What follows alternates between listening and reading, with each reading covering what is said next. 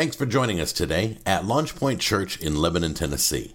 We believe the Bible is the written word of God, without error, and useful for every part of our lives. We believe that through learning and teaching of the word, others might come to know God, find freedom, discover their purpose, and make a difference. Thanks again. Hey, we're teaching out of Matthew today, so if you want to go ahead and turn there, I joined Justin in making you welcome. I hope that you have felt welcome. And I'm going to be speaking specifically out of chapter 2 this morning. To finish up, although this message itself will be a standalone sermon, my hope is to finish up the series that we've been in. How will we know it's Him? That's the question we've been asking for the last 3 weeks, counting this one. How will we know it's Him? This is a good question. The whole entire Old Testament, as we've declares who Jesus would be. There's two purposes in the Old Testament: declare who Jesus is and God's plan through Him for our redemption. And we learned over the last 2 weeks that according to Psalm 72, He is King. That He's the righteous King and that there's nothing He's ever done that is unrighteous, incapable of unrighteousness. That He is the King of kings and commoners, that He is the King of peace, and He's the King that desires to do good for His people. Amen? But not just King, but servant. According to Isaiah 53, He was the greatest of servants, born as a servant in a servant's position for a servant's purpose. Matter of fact, Jesus Himself said, I came to serve, not to be served. Because all of us would still be in a position to where we were lost, completely separated from Him, with no hope of an eternal salvation, no hope of spending eternity with Him, had Jesus Christ not been both of these things. King, capable of overcoming darkness, servant, willing to die so that we too could overcome darkness. This is the truths that we've declared. And so there's a scarlet thread, as I've discussed in the last 2 weeks, that runs through the Old Testament. Every shadow, every type, everything you read in the Scripture declares two things. That God had a plan for us, and that plan of redemption is found in Christ alone. And so the question, how will we know it's Him when He shows up, when He is finally born? How will they know it's Him? They simply had to look back at the Old Testament, the prophets, and what the prophets had to say about Him, what the poets had to say about Him, what history had to say about Him, what the types and the shadows had to say about Him, to see that all of those things are found in Christ Jesus. Everything that they had ever hoped for was found in Christ Jesus, the Messiah, Emmanuel, God amongst us. And that's the message I want us to know today, is that everything we've been looking for, everything for our good and our betterment, isn't found in the things that we give one another. It isn't found in the joy of this life. It's found in an understanding that this life will end physically, but it will never end spiritually, and we will all end up in an eternity with God because He loved us enough to send His Son Jesus Christ to us, as I've already stated, while we were still sinners. That's the beauty of Christmas. Man, I appreciate the presents. I like presents. I got a gun saved for Christmas. But you know what I got because of Christmas? A security. We all love the stuff. But what did Jesus bring us? He brought us a king and a servant. And I want to talk to you about that today out of Matthew chapter 2, verses 1 through 12. I'm not sure how long this sermon will be, but I'm going to do my best to keep you, or to not keep you past 3. So if you'll turn with me to Matthew chapter 2, I'm going to start in verse 1. It says, Now after Jesus was born in Bethlehem of Judea in the days of Herod the king, Magi from the east arrived in Jerusalem, saying, Where is he who has been born King of the Jews? For we saw his star in the east and have come to worship him. When Herod the king heard this, he was troubled, and all Jerusalem with him. Gathered together all the chief of priests and scribes of the people, he inquired of them where the Messiah was to be born. They said to him, in Bethlehem, for this is what was been written by the prophet. So even the people that Herod had surrounded himself with understood that if you want to know who Jesus is or who he would be when he showed up, read the Old Testament, because he quotes Micah chapter 5, 2 through 4 loosely here. He says, and you, brethren, land of Judah, are no means least among the leaders of Judah. For out of you shall come forth a ruler who will shepherd my people Israel. Then Herod secretly called the Magi and determined from them the exact time the star appeared. And he sent them to Bethlehem and said, go and search carefully for the child. And when you have found him, report to me, so that I too may come and worship him.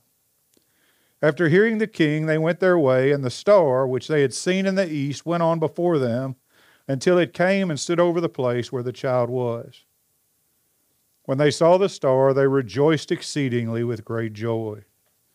After coming into the house, they saw the child with Mary his mother, and they fell to the ground and worshipped him. Then, opening their treasures, they presented to him gifts of gold, frankincense, and myrrh. And having been warned by God in a dream not to return to Herod, the Magi left for their own country by another way. Amen. So, let's talk about this. We serve a king. We serve a servant, the greatest of servants. As much as I want to talk about that today, and we will, there's something greater this Christmas I want us to grab a hold of, and that is our responsibility to that. If all I ever do is tell you God is this, God is this, God is this, God is this, without telling you that because God is this is the expectation of you, then I have failed to equip you properly. We have an expectation. God has an expectation of us. He desires something from us. He deserves something from us because of who he is. Amen? And so we see in this story, and it's the reason why I believe I'm supposed to teach from this story what that responsibility looks like. Let me set some context for you first. The Magi weren't there the day that Jesus was born. I know that immediately probably blows some of y'all's mind. But the very first words in chapter 2 say this: Then after Jesus was born in Bethlehem of Judea in the days of Herod the king, Magi from the east arrived in Jerusalem. So we know it didn't happen the day that he was born. We also know that it's likely happened quite some time after, because King Herod, according to the timeline given to him by the Magi, killed every child 2 years or younger. If it was the night he was born, why would he be killing 2-year-olds? I just want us to understand that our traditions don't dictate who God is. Oftentimes, in order for us to truly grab a hold of the magnificent things that God is trying to do around us, we have to take a golden calf around us and smash it to pieces. Our traditions mire us down to keep us from seeing the truth of what's happening around us. Amen? And so this small little thing, but so here they are. They come into Jerusalem. They have a conversation with Herod. Herod says he wants to worship, doesn't want to worship, because he's not concerned with what God can give him, but what God might take from him. And whenever we're more concerned about what God may take from us than what God's willing to give us, we're always going to deny who God is. And so he says, I want to worship him too. And in fact, of course, he didn't want to worship him. He just wanted to get his hands on him so that this threat to his kingship might be done away with. They finally get to Bethlehem, and this is what happens. In verse 10, when they saw the star, they rejoiced exceedingly with great joy. If we are to be who we are to be, We have to be a people who rejoice. They rejoiced when they knew he had come. Joy was their initial response. I want you to think of something. Imagine having studied the way that these men would have studied. They weren't pagans. They weren't wizards. They weren't warlocks. They were astrologers or astronomers. They were people who understood science of the day and were good at it. So much so that they, when no one else did, recognized that it was time for Jesus to come. These were educated men. And when they realized that through the study of the Old Testament that Jesus had come, their initial response was joy. This should be ours too. Imagine having heard nothing from God for 400 years. Just so you know, between the Old Testament and New Testament, God didn't say a word to his people. So for 400 years, there was absolute silence from God. 400 years. Longer than this country has existed, God hadn't spoken to anyone. It's almost like he says, I'm going to give you all this information about who he is. I'm going to give you the entire Old Testament, all the prophets, the law, everything, so that you'll be able to spend 400 years studying who he is, so that when I throw back the curtains and shine the spotlight on him, you'll say, this must be the guy. But in fact, they still missed it. Except these few people who were paying attention. I'm telling you, it's time that we start paying attention. Because we should be people of joy, because our king, our servant king, came to earth over 2,000 years ago to save us. And that is so good. Right? And so here they are, joyful, which is in fact how we should respond to such a thing. Psalmist says in 96:11-2, let the heavens be glad, and let the earth rejoice. Let the sea roar, and all that it contains. Let the field exult, which means joyously praise, and all this in it. Then all the trees in the forest will sing for joy. I'm gonna step back into this verse just for a second.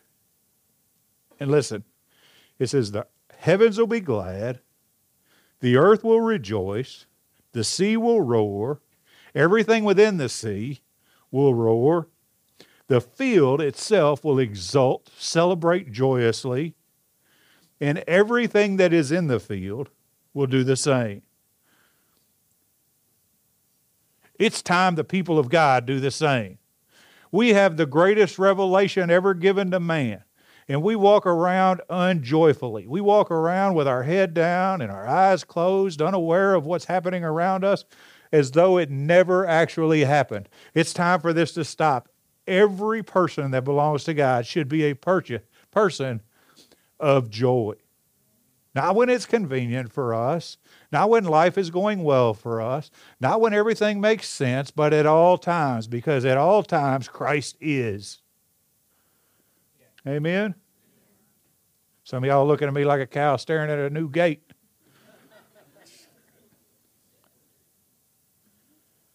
Why did they sing in joy? Because they weren't going to be shouted down by creation. Jesus said, if they stop worshiping, the rocks will cry out. Are we going to be shouted down by creation?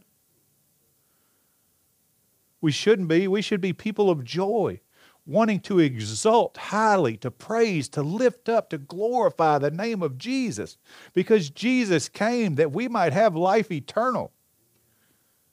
We should be people of joy. But it's so easy in today's world to say, but you don't know what I'm going through. I don't know what you're going through. Can I be quite honest with you? In regard to how you worship, I don't care what you're going through. Because your worship is still a priority. Your joy is still a priority. God's expectation of you should still be that you fill your mouth with joy. Right, D.W.? My life ain't easy, but I serve a good God. Your life ain't easy, but Jesus came to save you. Be people of joy. Be people of joy. Why? Because Jesus came to save the world, not judge it. If I don't celebrate anything else, I celebrate this, that I was judged, destined to hell already, for all have sinned and fallen short of the glory of God.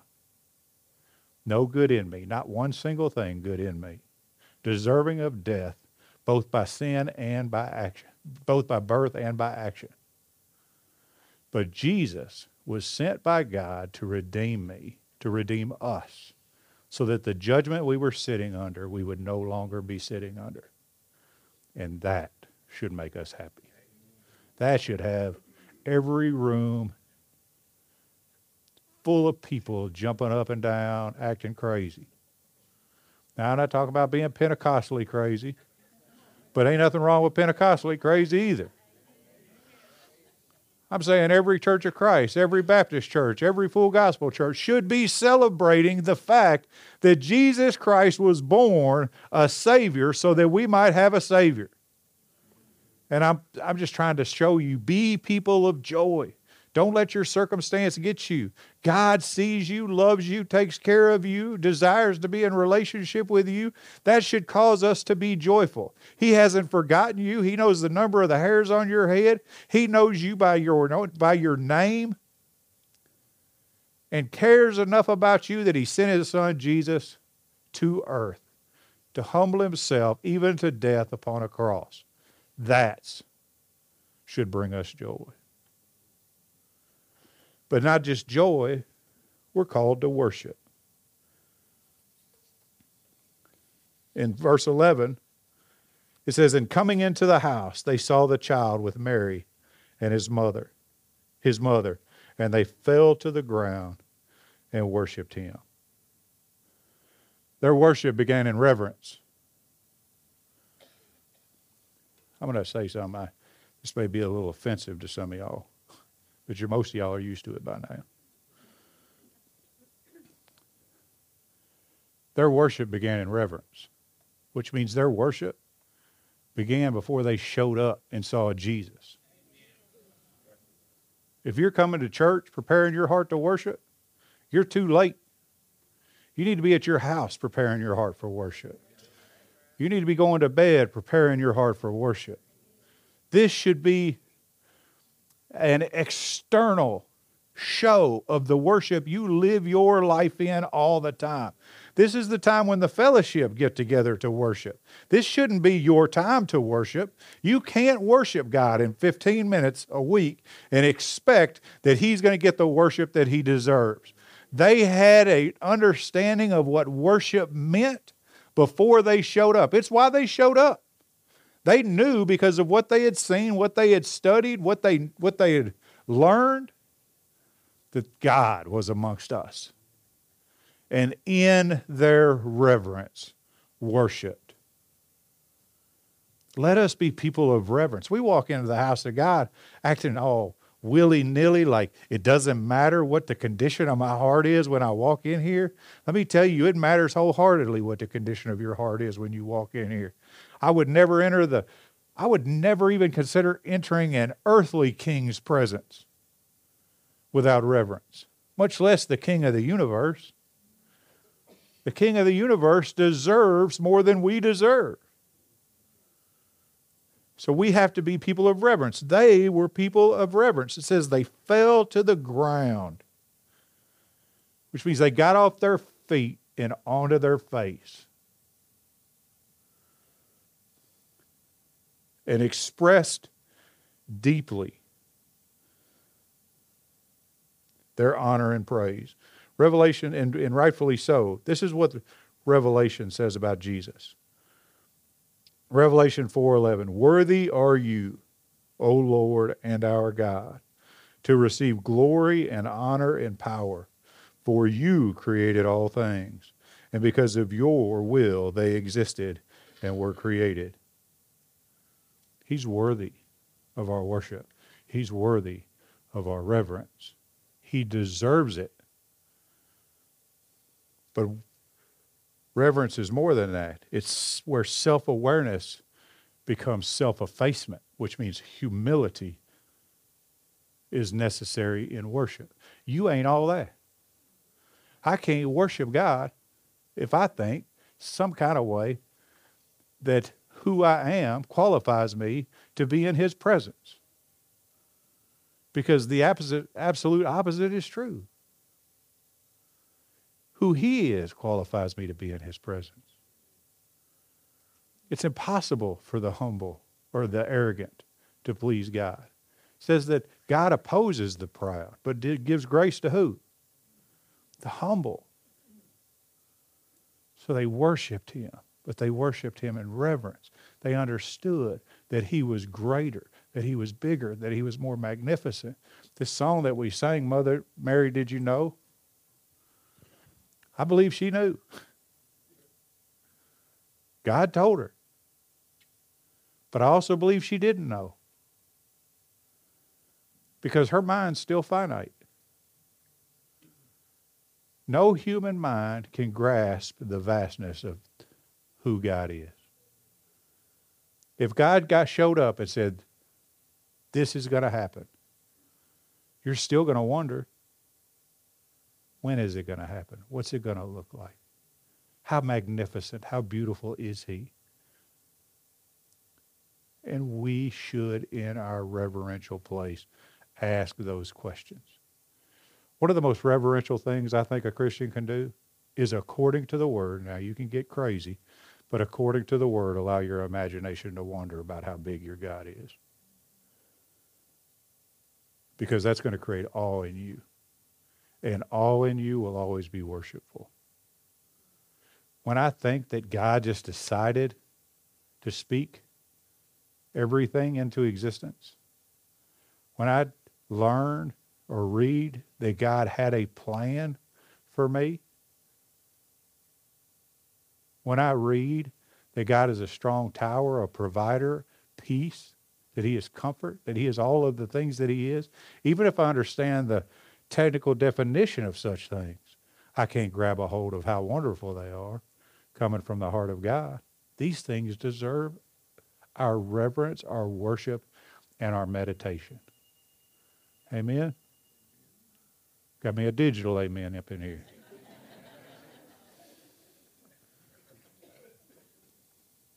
And reverence, as we see here, is where joy and fear come together.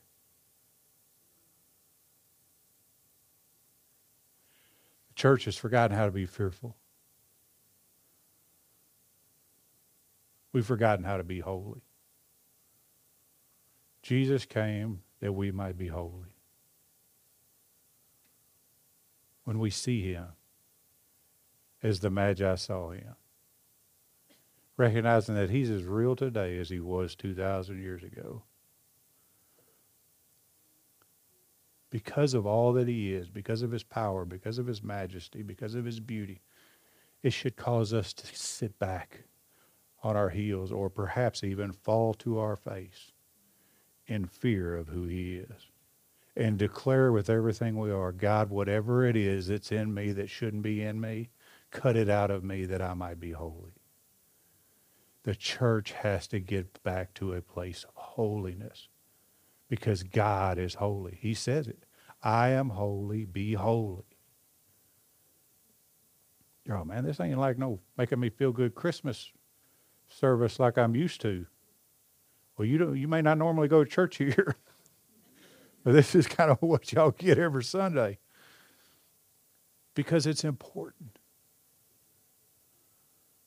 Because the God, cut past all the words, the creator God of the universe was born unto a child so that we could have the hope of eternal life. And that should cause us to worship. That should cause us to be in awe. That should cause us to fear who he is and to celebrate him. Amen? And in our celebration, as in their celebration, they gave gifts.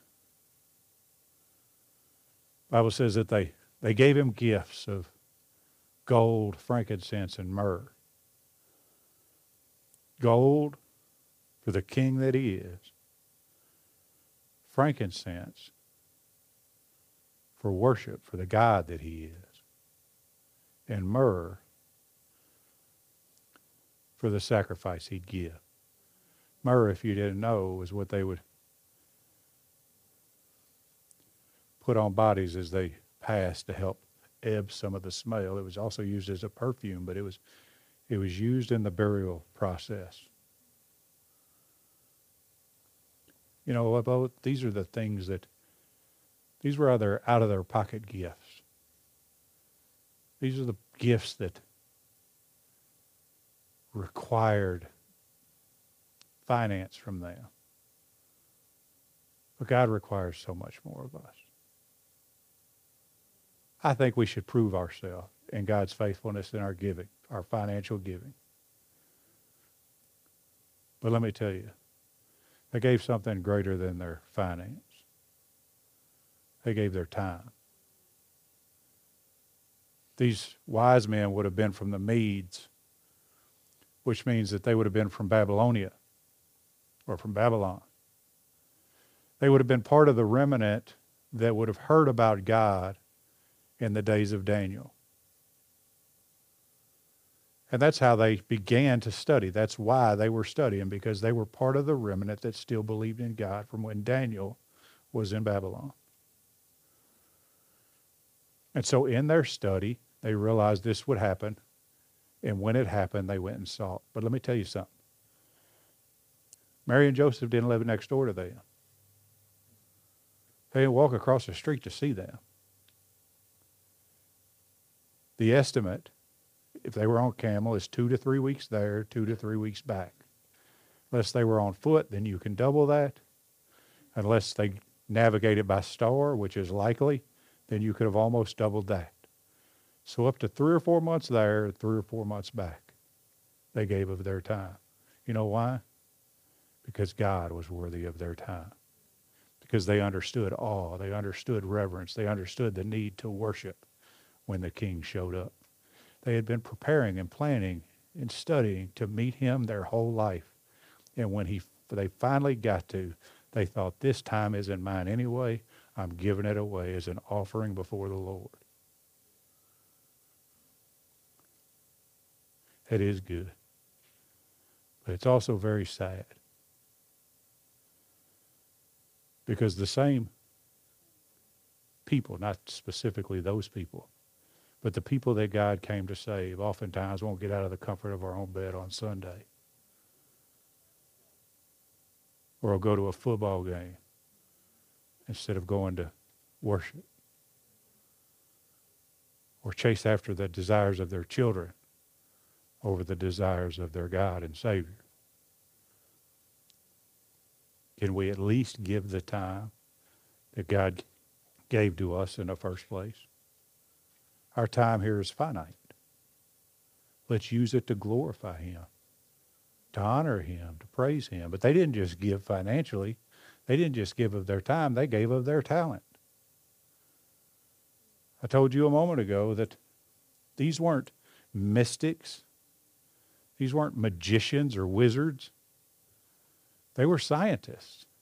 That's what they were gifted to do. And God placed a gift in them, and they used that gift to magnify and glorify the name of Jesus, which is our responsibility too. So whether it be money, whether it be time, whether it be talent, our responsibility today is the same as their responsibility over 2,000 years ago, to pour it out at the feet of the Christ and say, we're not worthy of it. Whatever I have is yours, and you're welcome to it. Is that going to cost you? Yes, and it should. You know why? Because it cost him to give it to you. He's good and deserves our worship, our joy, our praise, our offering. He deserves all of these things. But there's something greater. In verse 12, after having come into the house, fall to the ground and worship, giving him treasures and gifts. Verse 12 says, and having been warned by God in a dream not to return to Herod, the Magi left for their own country by another way. Now, let me keep this in context. They knew Herod was sketchy. They knew Herod didn't intend to worship him at all, but destroy him. But let's talk about the principle of the text. They met the Christ child and left a different way. Every time we meet the Christ child, we should leave a different way. How can you walk into the presence of the holy and not be holy? How can you walk into the presence of the joyful and not be joyous? There's a thing in law enforcement called the law enforcement investigation called the theory of transference. And the theory of transference says this: if anything, two things rub together, one thing should leave a piece of itself on the other thing. We don't spend enough time in the presence of God to transfer anything from him to us. But we should. And every time we rub up against him, there should be more of him on us. And more of him on us. And more of him on us. Until ultimately we are Christ-like. Because to call ourselves a Christian, we must walk as Christ walked. And why shouldn't we? If you've given your life to the Lord, be different. I can't tell you how frustrating it is to me. And many of you have heard me say this before. For people to say, I'm a Christian, and then not live like a Christian. Did you know when you tell somebody you're a Christian, they're going to believe you? It's instinctual to them to believe you. And then when you act something other than a Christian, they think that must be what Jesus looks like. That's not what he transferred on you. Be different. But if you haven't been in the presence of the Christ child, if you haven't been in the presence of God, let me tell you the truth. This Christmas isn't about your presence. It's about his presence. E-N-C-E. This Christmas is the beginning of our redemption story. That Christ came, that he lived a perfect life as an example to us. That he died perfectly sinless for the sinful, so that we might be the righteousness of God through him. That he was buried for 3 days and resurrected, so that we too could have the hope of an eternal life. And now sits at the right hand of the Father, making intercession for us. So that even when we do the things we ought not do, we might be fully redeemed. And that's beautiful. That's worth celebrating. So I don't know where you are, but I know the gospel is the power unto salvation. And I know that gospel's been declared here today, that all of us have sinned and fallen short of the glory of God, but Jesus Christ was sent on our behalf. The Bible says in Romans 10:9 that we must declare with our mouth, believing in our heart that God raised him from the dead, and we shall be saved. Seems pretty simple, man. Except it's so profoundly significant.